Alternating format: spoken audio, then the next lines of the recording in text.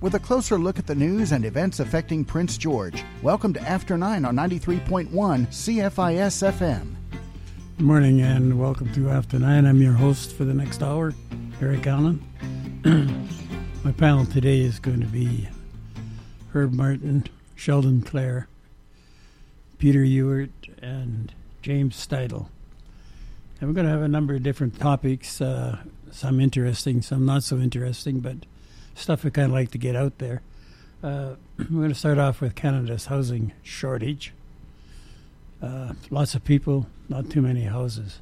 And Peter's going to go into some detail on that, give us a sense, if he can, of what's going on in the housing market. Go ahead, Peter. Yeah, well, thanks, Eric. Yeah, as everyone knows, Canada faces an acute housing shortage, as well as rapidly rising rents, rising mortgage costs, increased homelessness, etc.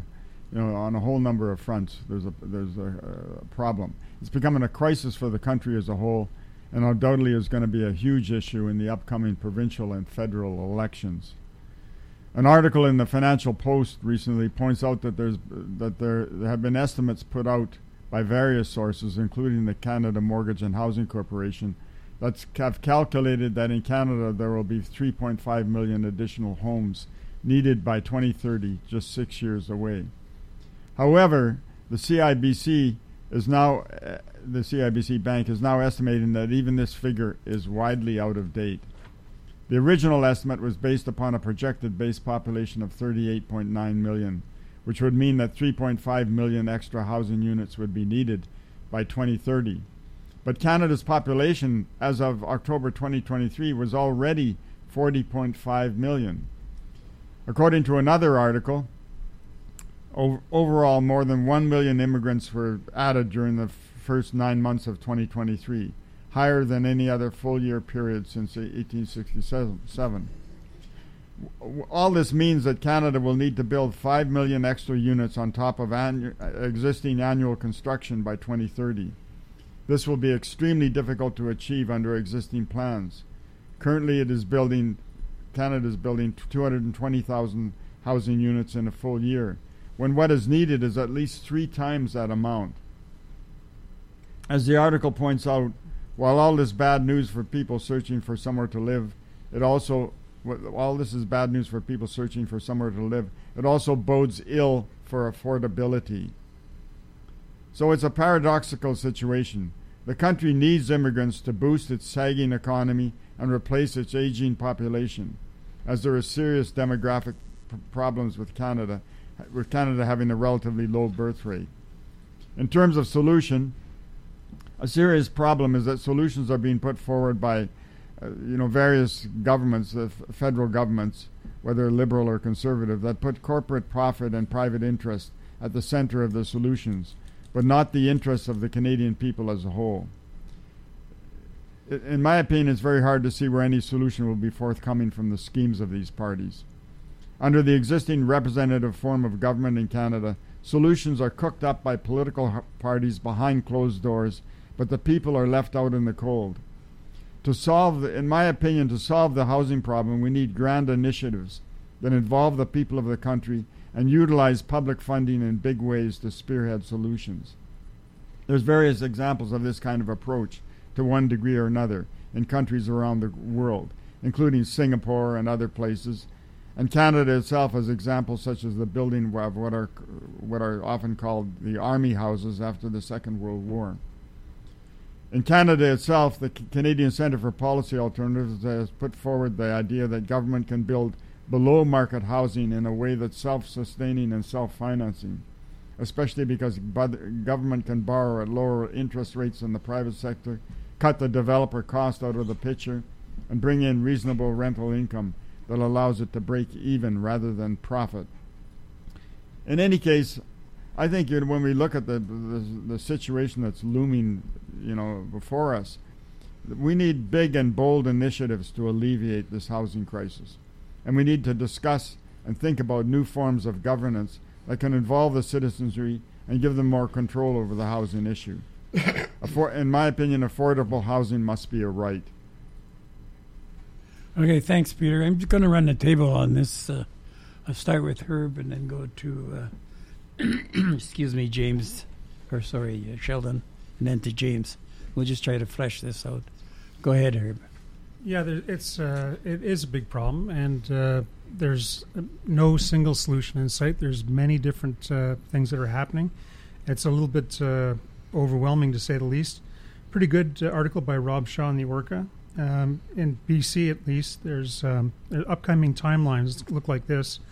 There's a municipal public hearing ban that's in effect now. Municipal developer financing changes that are happening now. Short-term rental restrictions end May 1st. Transit hub condo towers are allowed by June 30th. Multiplexes on single-family lots July 1st. Secondary suites legal across BC July 1st. New municipal housing needs reports December 31st. New municipal official community plans December 31st of next year. And homeless shelter definition changes unknown. So there's a whole bunch of things coming down the pike. EB's policy changes are already taking effect, and we're going to see a massive amount of building going on in the Lower Mainland, at least, fairly soon. But yeah, this is going to take years to start fixing, and that's just BC. Across the country, there's going to have to be changes to municipal, provincial, and federal policies, and it's a staggering sea change that we're about to undergo. Okay, thanks, Herb. Sheldon? Yeah, certainly it does require the cooperation and collaboration of all levels of government to be able to deal with this major crisis. Certainly there are some disputes about what needs to be done, and there will be disputes even within political parties about the best solutions to the problems. The Conservatives, of course, have outlined a plan. Pierre Poilievre has outlined a plan for dealing with it. Some of that has already been copied by the Liberals, for example, the elimination of the GST on affordable apartment housing is something that Trudeau promptly announced he was going to do recently. The thing about some of the plans, like Poilievre is talking about providing funding to municipalities that increase the number of their housing starts by 15%, and if you don't get to 15%, you're penalized, and if you get over 15%, you get a bonus, which sounds very encouraging. One of the things that I'm not sure how it's going to sell with some of his base is the whole idea of a not in my backyard fine when residents push back against high density housing, which is something that commonly happens when you have chosen a lifestyle by where you built your property. You want a little bit of space around you, and you hear cities talk about infill. They start making larger houses on smaller lots, or stuffing multiple houses in what used to be larger city lots. And that tends to get pushback from residents who want to have yards for their kids to play in and more space. When you cram more and more people into smaller and smaller spaces, you tend to get a higher rate of crime. It's kind of a rats in a cage thing, where you have so many people in higher density population areas that you start to see conflict. And the more space you get, the less likely you're having to have conflict. And Canada's been fortunate in having lots of wide open spaces, which have been helpful for avoiding that. So there are a whole bunch of things to balance with all of this. One of the other things that's been touted is to require cuts to the bureaucratic process, like for Canada Mortgage and Housing, about approving financing and cutting red tape on building starts, which is something municipalities do certainly have some control over. It's a big problem. It's not going to be easily resolved, and as was pointed out, the reason we're having this problem is because of a population that is aging and does need to have housing for seniors. That's a huge concern. And it also has to do with the push for immigration, which is going on. So all of these things are factors that need to be dealt with in a way that's going to be the best solution for people who live here, as well as people who are moving here, and for young people who can't afford to buy their own homes right now. Thank you. Good. Thanks, Sheldon. Go ahead, James. Yeah, I think Peter made a great presentation there. The federal government used to do all sorts of partnerships with to create social housing, I guess you want to call it, or nonprofit housing. I actually lived in one of the units the federal government built down in Vancouver on Powell Street, 103 Powell Street, so right on the edge of Gastown. And that place was called Columbia House, and I guess the federal government purchased it, or maybe donated or not donated, put up a bunch of money for a loan for the nonprofit society. I forget what the name of the nonprofit was, but it was a well-run, well-managed apartment building with hundreds of units, and it was great. It was affordable. I think we paid like $900 a month or something like that, and it wasn't like an SRO or anything like that. It was a really nice apartment building. And I think these are the kind of initiatives that we used to do a lot of. Mm-hmm. If you look after the Second World War, the federal government was involved in a huge amount of housing developments, and they don't do it anymore. So I think that's an easy one. They can create something where the bottom line and these maximum profits for the shareholders isn't the priority, and it worked. What was wrong with that model? I couldn't really see anything wrong with it. I don't even think it cost us any money. I think, I'm pretty sure that loan that they fronted to that nonprofit is being paid back, and it's run at no loss. So yeah, I think those are the kind of models I think we could look at. Moving forward, yeah, I don't know. I think immigration needs to be reassessed. I don't think it's beneficial to our society as far as the availability of housing and healthcare. I don't think it's beneficial to the people coming here seeking a better life. I just watched a news program there in India on the false promise of Canada. A lot of people are coming here expecting to live a better life, and it doesn't happen. All their income, it's hard to get a job, and what money they are able to earn gets eaten up by these crazy rents and food prices and transportation costs. And this is an expensive place to live, and whatever we're doing with our society right now is not making it better. So yeah, I think there's some important discussions here to be had. Okay, so I guess here we're talking about single-family homes and apartments, low-income housing, rentals, suites in houses. So it's not just building houses. The housing market itself, single-family dwellings are, I think the U.S. builds about 1,500,000 a year, on average anyway. And, I don't know what percentage of this shortage that we have now would be single-family dwelling. I know that half the people in this country can't afford to buy a house.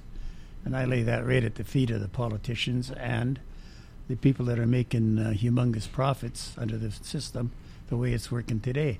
We can't keep burying our heads and pretending that the responsibility for this mess is gouging and huge inflation, which is created by, in a lot of cases, high wages. Minimum production and super high wages is what we pay to a lot of people. And it's not a way to build a country. So we now have people out there who, if they're lucky, they can get 20 hours a week at the minimum wage of, say, $16 an hour. Now you get your pencil and a piece of paper and explain to me how this person is ever going to buy a house in this country. And if you happen to get two of them, now you got 40 hours a week, which is really one job. And if they're lucky and they both get 40 hours a week, now you might be getting close to make a down payment. But, you're going to buy a $550,000 home and go in debt for 25 years and eat popcorn and cereal every day and get by on that? Or are we going to change things in this country so you can make a living? Some people make an awful good living in this country. Other people can't even get a job, and nobody talks about it. So just to give you an idea now, because I want to get into this, a shortage of housing here will run neck and neck with what's going on in the United States. And if they decide they're going into a big building boom, what makes us think that we can do any building here? Where are we going to get the lumber from? Is it going to go back up to $1,500, 1,000 board feet, like it was a few years ago? And if it does, who can pay for it? So there's lots of things to talk about here, but right now we're going to go for a break. When we come back, we'll fire the second salvo Hi, this is The Wolfman. CFIS-FM features a weekly showcase dedicated to local musicians. Homegrown, Saturday night at 10. Homegrown features music and interviews from local artists performing and recording in our area. You will hear an eclectic mix of softer and heavier sounds from the region's finest musicians spanning over 30 years of recordings. Check out Homegrown, Saturday night at 10, only here on 93.1 CFIS-FM. Live Well Prince George Society is hosting the Wellness North and Business Expo Saturday, March 23rd at the Civic Center. Be on hand to check out the multitude of exhibitors and speakers or take in some workshops, as well as free health screenings and consultations. There will also be a kids' corner. For more information, visit livewellpg.ca. Take charge of your health by attending the Wellness North and Business Expo Saturday, March 23rd from 10 to 4 at the Civic Center. A priest, a minister, and a rabbi walked into Deb's Cafe. Deb asked them, "What is this? Some kind of joke?" Like everyone else, they just wanted great coffee, a fresh, hearty lunch, and some tasty baked treats. Our specialty bakery also offers numerous choices that please diabetic and gluten-sensitive customers. If you're ready for a treat, let us put a smile on your face at Deb's Cafe and Specialty Bakery, next to Pharmasave at 7th and Quebec. Forecast from Environment Canada. Clearing this morning, then mainly sunny. Wind up to 15 km. A high of -1 with a morning wind chill to -12. Tonight, partly cloudy. More wind. A low of -13 with a wind chill to -16. Clearing on Tuesday. Wind continuing. A high of -4 with an afternoon wind chill to -11. You're listening to After 9 on Prince George's Community Station, 93.1 CFIS-FM. Okay, we're back, and we're going to go on with this housing situation for a little bit longer, primarily because it's a big problem. The situation we have now is bringing in millions of immigrants and trying to find jobs for them and trying to find housing for them, and we just don't have it. And it doesn't look like we're going to have it for 2 or 3 years, if ever, if we keep bringing people in and we keep having people that are born here can't afford to buy houses. You know, it becomes a very serious situation, not just buying a house, but finding a place to live. So the question is, you know, what do we do about it now? If you really kind of look at it objectively, most of the solutions we have are pure, unadulterated socialism. We'll get the government to buy a house for us and we'll move in and live for next to nothing. And why are we doing that? Are we in a situation now that the government has to basically look after us because we can't get a job and go to work every day and buy our own house? Is that the problem? And if it is, what caused that problem? And why is it that somebody can get paid $250,000 a year and buy an $800,000 home, and another person gets $16 or maybe $30 a year and less and can't buy a home at all? Is that a fair distribution of wealth? And who decides who gets paid for what? Looking at some high-paid people here are kind of blinking a bit because they don't see any problem with the high pay. But they don't have any solutions for the low pay. So anyway, but the situation itself is serious. I think Canadians in the situation that we're in are entitled to have a shot at owning a home, half-decent home, or renting one, or be able to rent an apartment. You know, a single apartment in Prince George right now can run you anywhere from $1,200 to $1,500 a month. So that's the first big bite out of your paycheck at 20 hours a week. If you get 40 hours a week, you got a little bit left over. And, you know, where's the future on that? Herb. Well, here's some interesting statistics. According to Stats Canada, immigration accounted for 90% of Canada's labour force growth and 75% of population growth in Canada in 2021. International students contribute over $20 billion to Canada's economy each year, a bulk of them Indians, who now make up 1 in 5 recent immigrants to the country.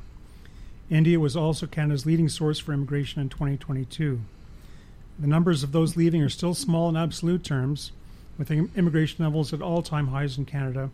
The country welcomed nearly 500,000 new immigrants or new migrants each year over the past few years. But the rate of reverse migration hit a 2-decade high in 2019, signaling that migrants were starting to lose confidence in the country. Official data shows between 80 and 90,000 immigrants left Canada in 2021 and 2022, and either went back to their countries or elsewhere. So, it's I mean, it's still relatively small in terms of of losses, but it's not the overwhelmingly terrific idea that maybe that Canada once was, or once that in their dreams that Canada's not stacking up, so people are starting to turn elsewhere. So yeah, we've got to get on the program and make sure these people have a future here. It's not good enough just to say the conditions in India are so terrible that they're going to come here anyway. We can do better than that, and we will do better than that. What you described there, Herb, though, you can apply it to immigrants coming to Canada for the last 100 years. Situations are basically the same. They leave for the very basically same reasons they come here. They build houses, raise families, and later on, second generation, they're living a good life. And that's pretty well open to anybody. But there was work, and they were tradespeople, and they could get jobs, and it's not there now. It's pretty hard pressed to get a good paying job in this town right now. Go ahead, Sheldon. Certainly, and I think I'd like to focus on the inflationary aspect that is overarching all of this. It's certainly the case that what inflation represents is a devaluation of the currency. It means that your dollar buys less. We're not tied to anything that anchors that money, so when your money isn't having the same purchasing power, you're going to have a problem. We've got a problem with people not being able to buy homes or get into housing because they can't get mortgages, and they can't get mortgages, and the mortgage rates are getting to be so high that it ties them to a cycle of debt, which is going to be very difficult to get out of. So I think one of the solutions that needs to be looked at very carefully is getting inflation back under control and making sure that people have access to mortgages so that they can get the resources that they need in order to get into the homeowners market. So government bears a lot of responsibility for the inflation rate. Government gets money basically in three ways. They tax people, they print money, or they borrow money. If you're printing money to excess or borrowing money, you're contributing to inflation. That's exactly what happens with that. If you print more and more money, I had someone say to me once, all the government needs to do to get out of debt is print a whole bunch of money and pay off the debt, and then we're good. And I looked at this person and I said, wow, you have really no understanding of the damage that an excess money supply would do to the economy. It would completely destroy things. And you think we have trouble buying houses, getting into apartments, or even being able to afford groceries? Now, that would make things considerably worse. It would be people going around with wheelbarrows full of money, like happened in Germany on a couple of occasions in the 1920s, and led to a pretty dark time in the 30s and 40s. So that's not what we want to see happening in Canada for sure. We need to give people the opportunities to get into those homes, and getting inflation under control and providing the opportunities for affordable mortgages is what needs to happen. Okay, Peter, go ahead. Yeah, Eric, I would look at the present-day problem as coming about because, what happened 30 or 35 years ago was that the provincial and federal governments, they moved out of the whole area of building, what's often called socialized housing or whatever, right? I think that this was under the influence of the neoliberal doctrine, right? The fend for yourself kind of thing. Like huge handouts, billions of dollars to big corporations, but cutting back all kinds of transfer payments and so on for in the health sector as well as in the social sector. So to me that's where the problem, part of the problem lies. That where what we're facing today in terms of the shortage of housing, the high rents, and so on, right? Is you have this influence of this neoliberal dogma that pervades, and we need to get away from that and look at the situation as it exists today and how we can move ahead in ways that involve the people as a whole and is in their interest, not in the interests of globalized corporations who are just seeking more billion-dollar handouts and so on. But that to me is where the problem lies, is that the part of the problem anyway is government's actually getting out of the whole area of what they call socialized housing. Okay, we're going to go for a break now, and we'll come back. We'll finish this one off. Whether your chess game is still confined to Pawn to King 4 or you're a future Grandmaster, the Prince George Library Chess Club has the place for you. Every second Wednesday, the downtown branch hosts the chess club with a chance to learn for beginners from 4:30 to 5:30, followed by 2 hours of tournament play for intermediate players. Chess Club is a free drop-in event with the next Chess Club Wednesday, February 21st from 4:30 to 7:30 at the downtown branch of your Prince George Public Library. Learn to love your smile again at Durr Denture Center. Durr Denture Center offers a full range of denture services, from partial dentures to complete dentures. Same-day repairs are also available. Durr Denture Center is located on the 3rd floor of the Victoria Medical Building with easy elevator access. Come in for a free complimentary consultation. No referral required. For help with your existing set or if you need new, Durr Denture Center in the Victoria Medical Building. Call 250-562-6638. A priest, a minister, and a rabbi walked into Deb's Cafe. Deb asked them, "What is this? Some kind of joke?" Like everyone else, they just wanted great coffee, a fresh, hearty lunch, and some tasty baked treats. Our specialty bakery also offers numerous choices that please diabetic and gluten-sensitive customers. If you're ready for a treat, let us put a smile on your face at Deb's Cafe and Specialty Bakery, next to PharmaSave at 7th and Quebec.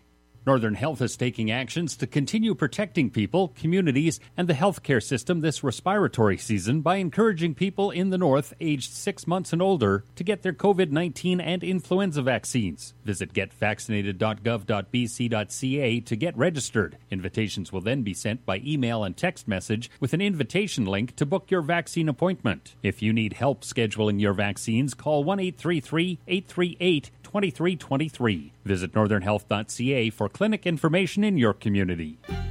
Keeping you up to date on current news and events in and around Prince George. This is After 9 on 93.1 CFIS FM. Okay, we're back. James, did you want to say something on that? Well, I just want to say that as usual, Peter's bang on. The global neoliberal world order has basically turned housing into a investment bucket where everybody dumps their money, and it wasn't like that before. And the reason that's happened is, well, interest rates are part of it, but also, people used to invest in factories and businesses that used to produce stuff, and we don't do that in North America anymore. It's all being offshored to China. It's hard. You can't invest in those big corporations in China. They're all state owned. So your investment opportunity in increasingly in the West is real estate. And not only our own money, but money from around the world is coming to Canada for real estate investment. A lot of this money is crooked money, like corruption money, drug money, all this stuff. Huge billions and billions of this money are being dumped into the Canadian and American real estate sector, driving up the costs. So it's a huge global problem.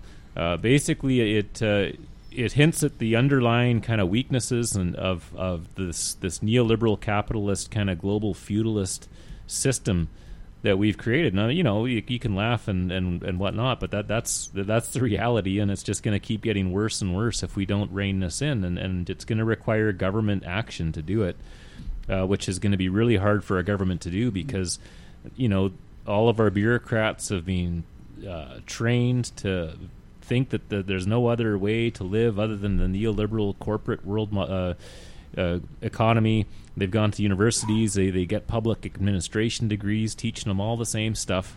And, the corporations are in charge, and you've got to let them run the show. And there's nothing that we the public can do about it, which is nonsense, frankly. There's a lot of things we can do about it. And I think one of the first things we should do is bring in tariffs. We got to withdraw from this global trading system that we're in, where all of our stuff that we buy, all of our consumer goods are all produced in China or overseas. We've got to start making stuff here in Canada again. We got to start developing a manufacturing sector. We put tariffs on furniture 2 years ago. It wasn't the end of the world, right? It helped a lot of Canadian furniture manufacturers out. We can do the same thing for tools, for a lot of different things. We got to start producing steel. We got to start producing tooling to make tools.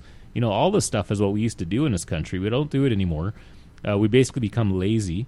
We just depend on these other societies to do all the hard work for us, and everybody wants to sit on their ass and get money for not doing anything. And that's one of the reasons you buy a house, right? It's a perfect example of using your money to basically suck a bunch of money out of somebody else, and you don't got to do any work. Maybe you fix the roof, do a little bit of upgrades, and then if everybody does the same thing, you'll double your money in 4 or 5 years. So that's the root of the problem right there, guys.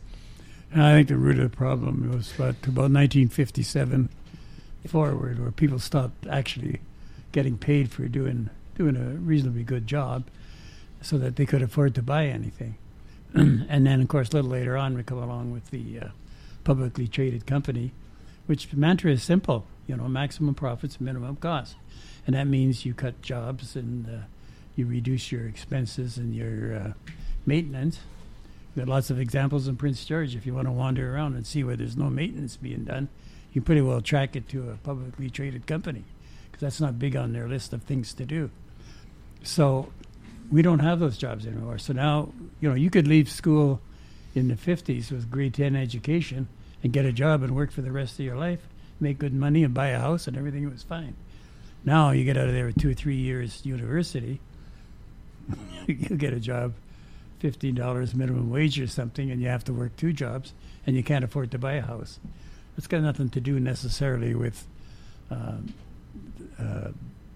political philosophy, because politicians aren't smart enough even to know what's going on, let alone how to fix it. They're part of the problem, but in a different way. And they've had a good free run of 40 years to solve these problems, and guess what? They haven't done it. Their solution is throw money at it. One of the things you could do is go look at the model. Private corporations produce jobs. We have too many situations where, like, use Jim Pattison as the evil one, and the big corporation, and watch Jimmy because Canfor and all that. Well, that's all just hogwash. He owns 52% of the shares in Canfor. The rest of his companies are private, limited companies that employ something like 30,000 people. Now, it's pretty hard for a few other private, limited companies in British Columbia, anyway, to come anywhere close to creating that many jobs.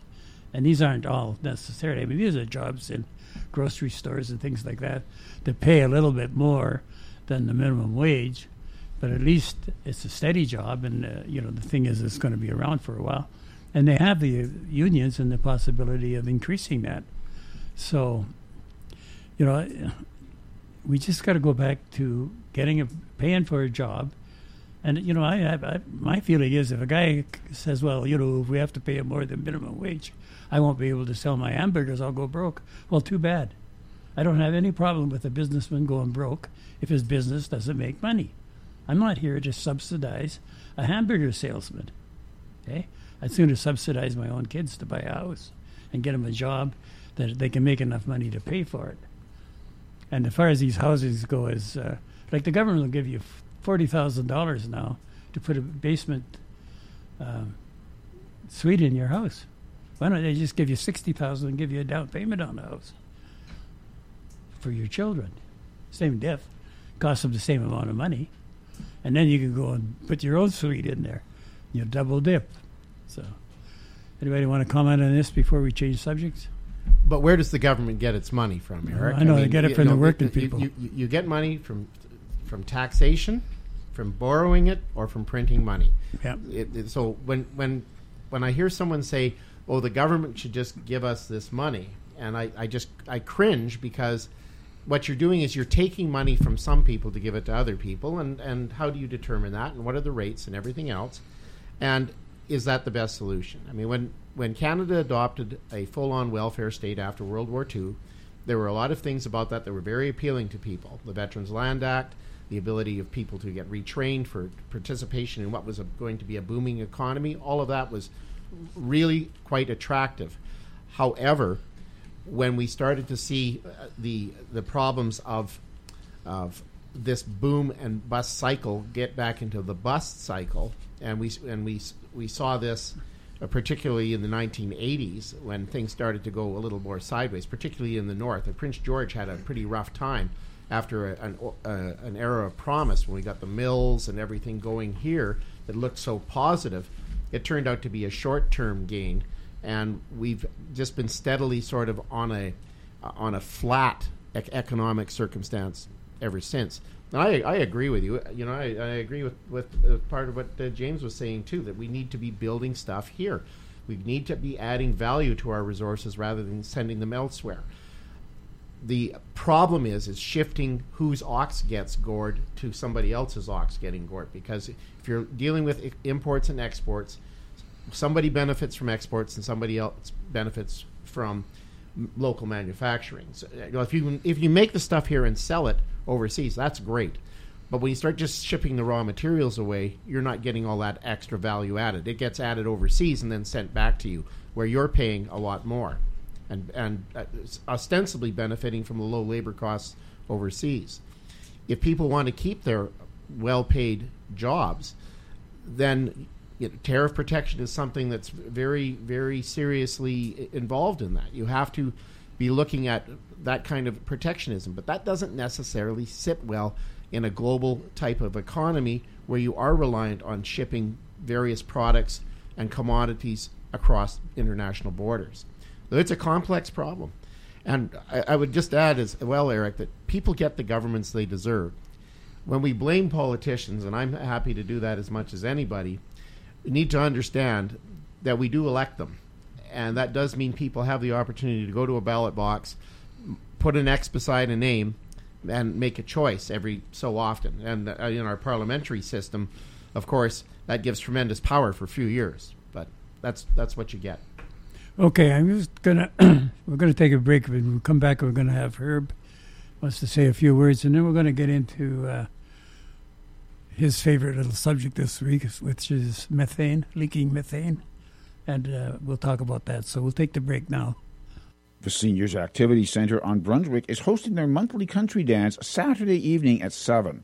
Featuring the music of Whiskey Moon, admission is just $20 at the door and includes a light snack.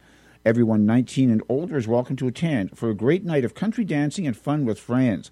With a cash bar and 50-50 draw, the Senior Activity Center monthly country dance featuring the music of Whiskey Moon, 7 o'clock Saturday night at 4th and Brunswick. The Senior Center on Brunswick is home to a variety of great activities. Floor curling, cribbage, line dancing, bridge, carpet bowling, and more. The Senior Center at 4th and Brunswick also hosts a monthly dance and other special events throughout the year. The Senior Activity Center office is open from 9 to 3, Monday through Friday, for more information. You can also find current activity information on the Prince George Senior Center Facebook page or by emailing senioractivitypg@shaw.ca. The Child Development Center needs help with building wood tables and nesting stools. The CDC is also in need of refinishing items previously built. Materials will be supplied by the Child Development Center. However, a place is needed to complete the task. Contact Fabiola Toyota at the Child Development Center by emailing fabiolat@cdcpg.org for more information. You can also reach out to Fabio by calling or texting 250-645-4615. Forecast from Environment Canada. Clearing this morning, then mainly sunny. Wind up to 15 km. A high of -1 with a morning wind chill to -12. Tonight, partly cloudy. More wind. A low of -13 with a wind chill to -16. Clearing on Tuesday. Wind continuing. A high of -4 with an afternoon wind chill to -11. It's after 9 on Prince George's Community Station, 93.1 CFIS FM. Okay, we're back, and we're going to go to Herb. Are you going to finish off the last subject before you go to your new one? Yeah, I just want to, respond to Sheldon, harking back to the halcyon days of the 1950s. Well, one thing we all forget is that back in the 50s, corporations and the average taxpayer contributed both about 50% to government coffers. And in the last 50 or 60 years, corporation tax rates have decreased to the point where the average taxpayer now pays 2/3 of government receipts, and corporations are down to 1/3.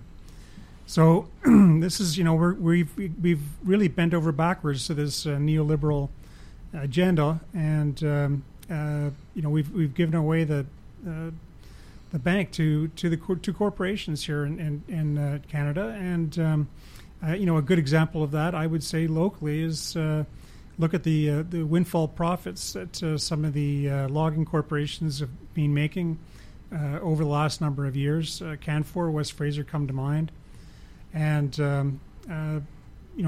really they're charging outrageous amounts for wood. They're shutting down mills, even when prices are historical highs. And watch what's coming down the pike next. It's the U.S. has now announced that they're going to increase the tariffs on softwood lumber again, up to 13%, or almost 14%. And the U.S. has collected $12 billion in Canadian funds from forestry operations across Canada. $8 billion of that has come from BC. So the corporations, Canfor, West Fraser, probably stand to receive about another $8 billion from the Americans if they settle this softwood lumber tax this year. If not, that number will still get bigger. So this is where corporations are running the game, and we've got to start electing people who can stand up for the common person and not for corporations, and that's going to be hard to find. Well, certainly if you're working with, they take this softwood tax when you cross the border, and then 2 years later they give it back. I don't see where. Well, they haven't given it back in over 4 years now. They've been giving it back for over 40 years since it came in. Eventually they settle it, they get the money back. Well, not all of it. Not all of amount. it, no. And so it's more like having a guy in a card game cheating. It's, here's your money, and then you turn around and he's got it back again. How'd he do that? It's the same money coming back across the border. We could talk about gun control in that relationship, I suppose, Eric? Yeah. So Herb wanted to get into methane leaks, and he sent me some information on it. I didn't bring it all in, and I didn't distribute it. But you just give us an overview on that, Herb, because it's a lot more complicated than I thought it was. Well, it's surprising because I thought I had a pretty good understanding of climate change and stuff, but I did a little more research into methane, and it turns out that carbon dioxide is the main culprit for greenhouse gases, but methane is right up there. It's about over 30% of the greenhouse gases in the atmosphere that they're finding, and the number is going up in a dramatic way. And if you start looking at it, there's some recent alarming headlines coming out that Alberta, for instance, has been underreporting, systematically underreporting the oil sands methane production and losses from either industrial production of heavy oil, but also they're not up to date on plugging their wells. I think they've got over 800,000 wells that are potentially leaking. No one really knows because no one's looking at them. But there's been there was an article in the Tyee that said 30% of the abandoned wells are leaking to some extent or another. So the really alarming thing about methane is that it's on a pound for pound basis, it's 100 times worse than carbon dioxide for the greenhouse effects that it can. So very small amounts of methane can have big impacts. And when we're not even measuring, the wells that might be, certainly some are emitting methane, and we're not, and Alberta's, for instance, not even taking into account some methane production. For instance, Canadian Natural Resources, what they do is they something called cold processing of tar sands. So what they do is they basically mine the tar sands, they heap it, and just let the methane that's naturally in that escape into the environment. So that was never actually even counted, and they're just starting to realize that that's a huge, powerful, emissions source. So this is something that we're I think most people now are starting to come around to the fact that there is climate change. It is happening, and if we're so cavalier as to let, all this, a big percentage of greenhouse gases basically go unreported, and make no effort whatsoever to really try and fix this, then we're really playing dice with our future, and it's sad that it's come down to the people trying to make political points on carbon dioxide and how much carbon dioxide they can safely take from the air, when we're not even doing the most basic things to save ourselves. I guess that's my takeaway from the whole issue. I mean, we can get into it in far more detail in another program, and there's lots of information out there. There's been really good articles written by the Tyee, the Orca, Globe Mail, CBC News has had articles on this in the last little while, but no one's really talking about it too much, and it's something that we can do something about really, actually, relatively easily. Like they said, I think there was Alberta government came out with some estimates that 40% of its methane emissions could be corrected at basically no cost. But the fact that that it's just sort of a taboo item, no one wants to talk about it. I guess we're talking about it today, and that's a start. Good, thank you. We're going to go to James after the break, which we're going to take here right about now, and he wants to talk about hockey sticks.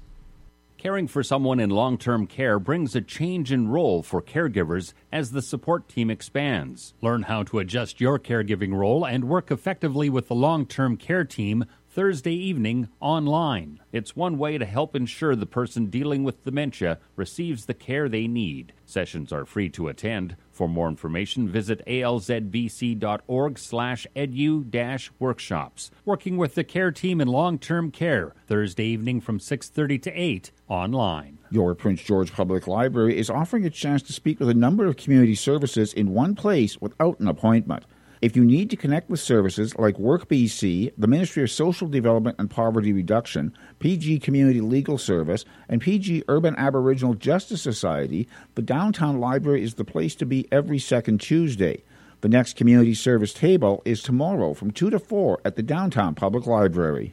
If you are working on a fiber project of any kind, no matter what level of crafter you are, your Prince George Public Library is hosting Craft and Chat every Saturday at the downtown branch. Share your project, vent your frustrations, brag about successes, get or give help, and chat with other crafters. Snacks are provided. Held in partnership with the Great Northwest Fiber Fest, Craft and Chat, Saturdays through February 24th from 1 to 3 at the downtown branch of your Prince George Public Library. The Indigenous Sport, Physical Activity and Recreation Council is accepting applications from Indigenous and not-for-profit organizations serving Indigenous youth to host a sport development camp, coaching certification course, or officials training session. These are community-based programs ranging from 1 or 2 days to multiple weeks. Applications and full details are available through isparc.ca. That's isparc.ca. The application deadline for 2024 second quarter programs and events is March 31st. Featuring the people who make things happen in Prince George, you're listening to After 9 on 93.1 CFIS FM. Okay, we're back. I'm going to go to James. I think it's James that wanted to talk on this, on the hockey stick thing, James? Yeah, I sent that article around. So last week, Michael Mann there, he's a climate scientist down in the States, and he came up with this hockey stick prediction, basically, of climate change, they call it, because the chart looked like a hockey stick. You got a little bit of climate change, and then it hits the blade, and it skyrockets, kind of like exactly what we're seeing right now. And some right-wing kind of climate denier dudes, I think Mark Stein, I think his name was, they came out and said, this was a fraudulent graph, and said some other, I think they compared him to, this president, I think, of the University of Pennsylvania, who'd been convicted for pedophilia or something. So he made claims of defamation. It lingered on in a court system for 10 years, and last week he won his case. And there's some big questions about, well, what does this mean for talking about science? If you disagree with the scientific finding, does this mean you're going to get dragged into court? And and sued. And I think those are that's a legitimate question. There's a pretty interesting article there. Where's that article from there, Eric? On the Daily Caller. Yeah, if you go to the Daily Caller, they did a pretty good piece on there. And I guess one of the issues where this is relevant is the lab leak issue, where you've got dispute as to where COVID-19 came from. You've got basically really a lot of strong evidence pointing to scientific research in Wuhan, pointing to the American government financing Wuhan to do this research with chimeric viruses and inserting fear and cleavage sites. I mean, we've got all these grant proposals that basically describe doing the exact kind of work that would create something like COVID-19. And these virologists are getting really touchy about this, right? And they're saying, "Oh, you're accusing us of being mass murderers and all this, and we're going to sue you guys." So, these are questions of scientific discourse. Are you allowed to criticize climate change and basically get away with it? Now, as far as my opinion on this, I'm a little bit sick of the climate deniers, to be honest. I think it's pretty obvious that we've got climate change. I think you just got to look outside, especially up here in the north. I think it's fine and dandy for some right-wing kind of climate denier down in Texas to make some false accusations, but at the end of the day, we're going to have to pay for it up here. We're on the front lines of climate change. We're the ones that have forest fires. We're the ones that are having our rivers dry up. We're probably going to lose our salmon stocks if this keeps up. I mean, we're paying the price up here, and I'm a little bit fed up of it. And I think I think if these people are going out there, especially executives of these oil companies, are going out there and muddying the waters, saying, "Oh, climate change isn't real," I think at a certain point they should be held responsible. The NDP brought in this a bill there to basically sue oil companies for false advertising, for denying climate change, and all the oil and gas sector. All the whiny Albertans, they just got all up in arms about this, and I agree with it. I absolutely agree with it. I think if you're a corporation and you're spreading false information about the reality of climate change, you should be hauled in the court. You should be paying, because if they don't pay, we're going to pay. That's my rant.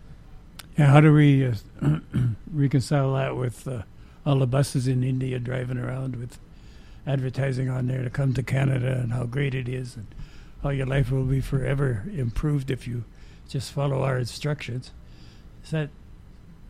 Are we misadvertising there? Or can we be sued for that? Maybe all of India will sue us for telling a bunch of BS about how much the Golden City has actually got no gold. Well, where do I begin with that? First of all, science only grows with the testing of hypotheses and the disputing of them and the ability to criticize and to try to find other solutions and other means that work. It's certainly not a good thing when you look at Charlie Angus's ridiculous bill about trying to tell people what they can and cannot say in promoting gas and oil. Gas and oil is not going anywhere. And if you can't actually promote Canadian gas and oil because you're going to get an individual fine of $500,000 or a corporate fine of $1 million, that's a pretty chilling attack on free speech. It's a pretty chilling attack on any aspect of promoting a natural resource which is common and resplendent in Canada and necessary to the success of our economy. What about tobacco, Sheldon? Like, is a corporation allowed to go out there and lie to people about the safety of tobacco when we know for a fact it's unsafe? Well, tobacco has been an issue ever since the first people to promote its sale and trade gave it to those who came after them. And started promoting it as a means of getting sick. But I mean, we could talk about tobacco for weeks. It's the same. It's the same thing. I don't think it is the same thing at all. Okay, we're going to switch over to Peter. You got something to say before we go? No, I just was looking at the article that got sent out regarding this whole thing here, and I think at the core of it is it says here Michael Mann won a defamation suit he originally filed in October 2012 against Rand Sindberg, who compared Mann to convicted pedophile Jerry Sandusky. So yeah, I think that kind of personal attack and all that, that's into libel law, right? So, to me, that's at the core of it here.